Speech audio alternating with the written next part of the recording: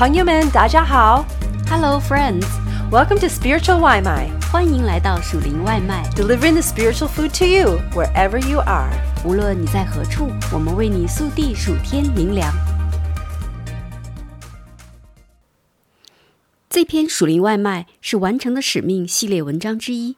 这个由马太福音讲述的耶稣基督的使命，现在要由你我活出来。在哪里你最有归属感？在哪里你觉得最能融入、最受欢迎、最被重视？也许是在家里，或者朋友中间，也许是在工作单位或者团契里。为什么在那里会有一种归属感呢？是什么营造了那种温暖和亲切的氛围？相反的，在哪里你觉得自己是局外人，比如觉得不受欢迎或者无法融入？又是什么让你觉得自己是局外人呢？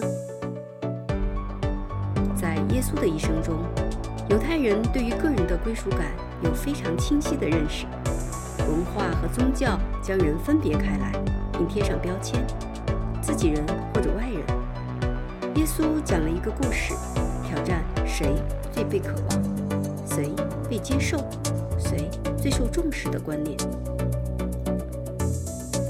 因为天国好像家主清早出去，雇人进他的葡萄园做工，和工人讲定1天1钱银子，就打发他们进葡萄园去，约在4出出去，看见世上还有闲站的人，就对他们说：你们也进葡萄园去，所当给的我必给你们。他们也进去了，约在5正和申初又出去，也是这样行。约在酉初出去，看见还有人站在那里，就问他们说：你们为什么整天在这里闲站呢？他们说：因为没有人雇我们。他说：你们也进葡萄园去。到了晚上，家主对管事的说：叫工人都来，给他们工钱，从后来的起到先来的为止。约在酉初雇的人来了，个人得了1钱银子，乃至那先雇的来了，他们以为必要多得，谁知也是各得1钱。他们得了，就埋怨家主说：我们整天劳苦受热，那后来的只做了1小时，你竟叫他们和我们一样吗？家主回答其中的一人说：朋友，我不亏欠你，你与我讲定的不是1钱银子吗？拿你的走吧，我给那后来的和给你一样，这是我愿意的。我的东西难道不可随我的意思用吗？因为我做好人，你就红了眼吗？这样，那在后的将要在前，在前的将要在后了。马太福音20章1到16节。我们来仔细看看这些工人和家主，看能否从故事的细节中有所学习。雇工们，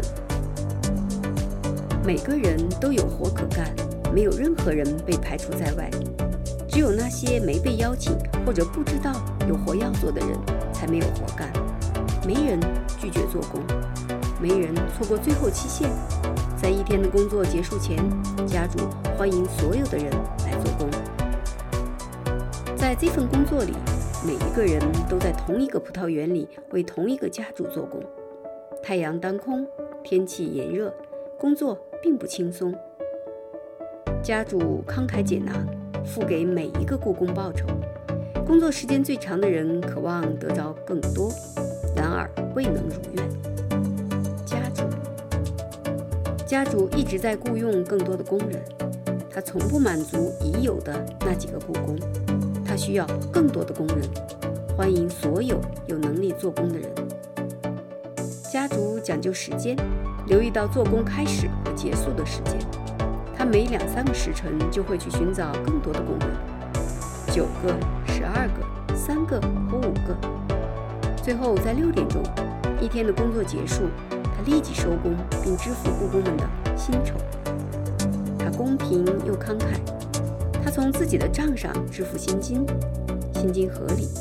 他对那些做工较少的工人尤其慷慨。神仅仅希望我们努力做工吗？这个故事只是在说我们在神的国里要辛勤做工吗？这难道就是神想要我们做的？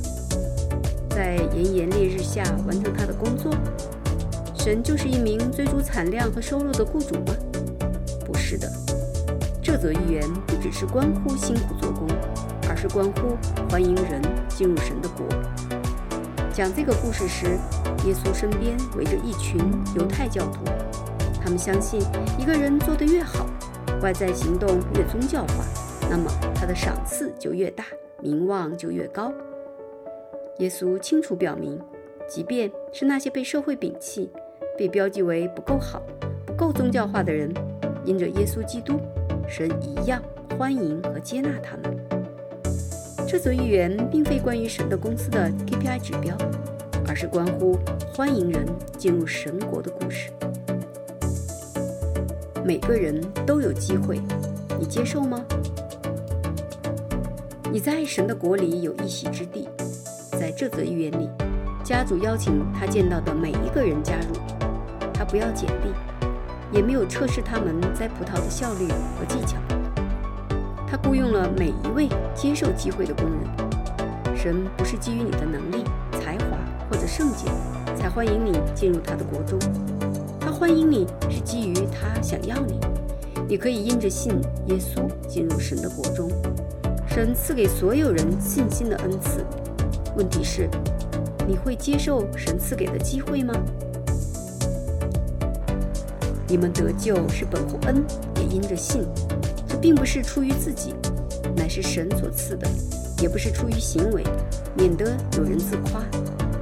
我们原是他的工作，在基督耶稣里造成的，为要叫我们行善，就是神所预备叫我们行的。以弗所书2章8到10节。天国专注于服侍神。故事里显然所有雇工都在家主的葡萄园里做工，园子是家主的，葡萄树是家主的，收获的葡萄当然也是他的。在神的国里，我们专注于神的工作、神的计划和神的家。工作不轻松，但却是神的工作，他会赐给我们能力。在他的国里，我们不是要聚敛钱财或者赚取美名，而是要为主结出果实。这样，你们做完了一切所吩咐的，只当说：我们是无用的仆人，所做的本是我们应分做的。路加福音17章10节。凡在神国里的，皆有恩赐。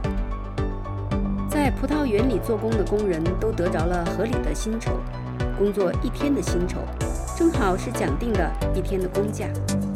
神供给我们当天的需要。耶稣教我们这样祷告：我们日用的饮食，今日赐给我们。在天国里为我们储藏了属灵的财宝。在神国里，我们的目标不是变得富有或者超过他人，我们的目标是服侍神。因为知道神会供应我们一切的需要，我们最终将接受的最大恩赐是无价之宝，救赎的恩赐，进入神伟大国度的恩赐。因为罪的工价乃是死，唯有神的恩赐在我们的主基督耶稣里乃是永生。罗马书6章23节。神在寻找欢迎更多的人进入他的国度，家主在不断地寻找更多的工人，我们的神也在不断地寻求将更多的灵魂带入他的国度。人子来为要寻找拯救失丧的人。路加福音19章10节。神按计划行事，做工的时间会结束的。家主关注时间，他注意到做工开始和结束的时间。我们的神也关注时间和季节。我们看到在历史中的某些时刻，神兴起大作为，于是许多灵魂归到他那里。我们也知道白日的工作终有结束的那一刻，那时所有人都要站在神的面前。趁着白日，我们必须做那差我来者的工。黑夜将到，就没有人能做工了。约翰福音9章4节。神慷慨大方，施散他的财宝。神公平又慷慨，我们领受的一切都从他而来。他又叫我们与基督耶稣一同复活，一同坐在天上，要将他极丰富的恩典，就是他在基督耶稣里向我们所施的恩赐，显明给后来的世代看。以弗所书2章6到7节。你被迎接入内了吗？或是你只是站在旁边？你在神国里有一席之地，神在呼召你，因着耶稣，你可以进去。你回应了神要你进入的呼召了吗？不要等到来不及的时候，神现在就欢迎你，你属于这里，接受他的邀请，开始做工吧。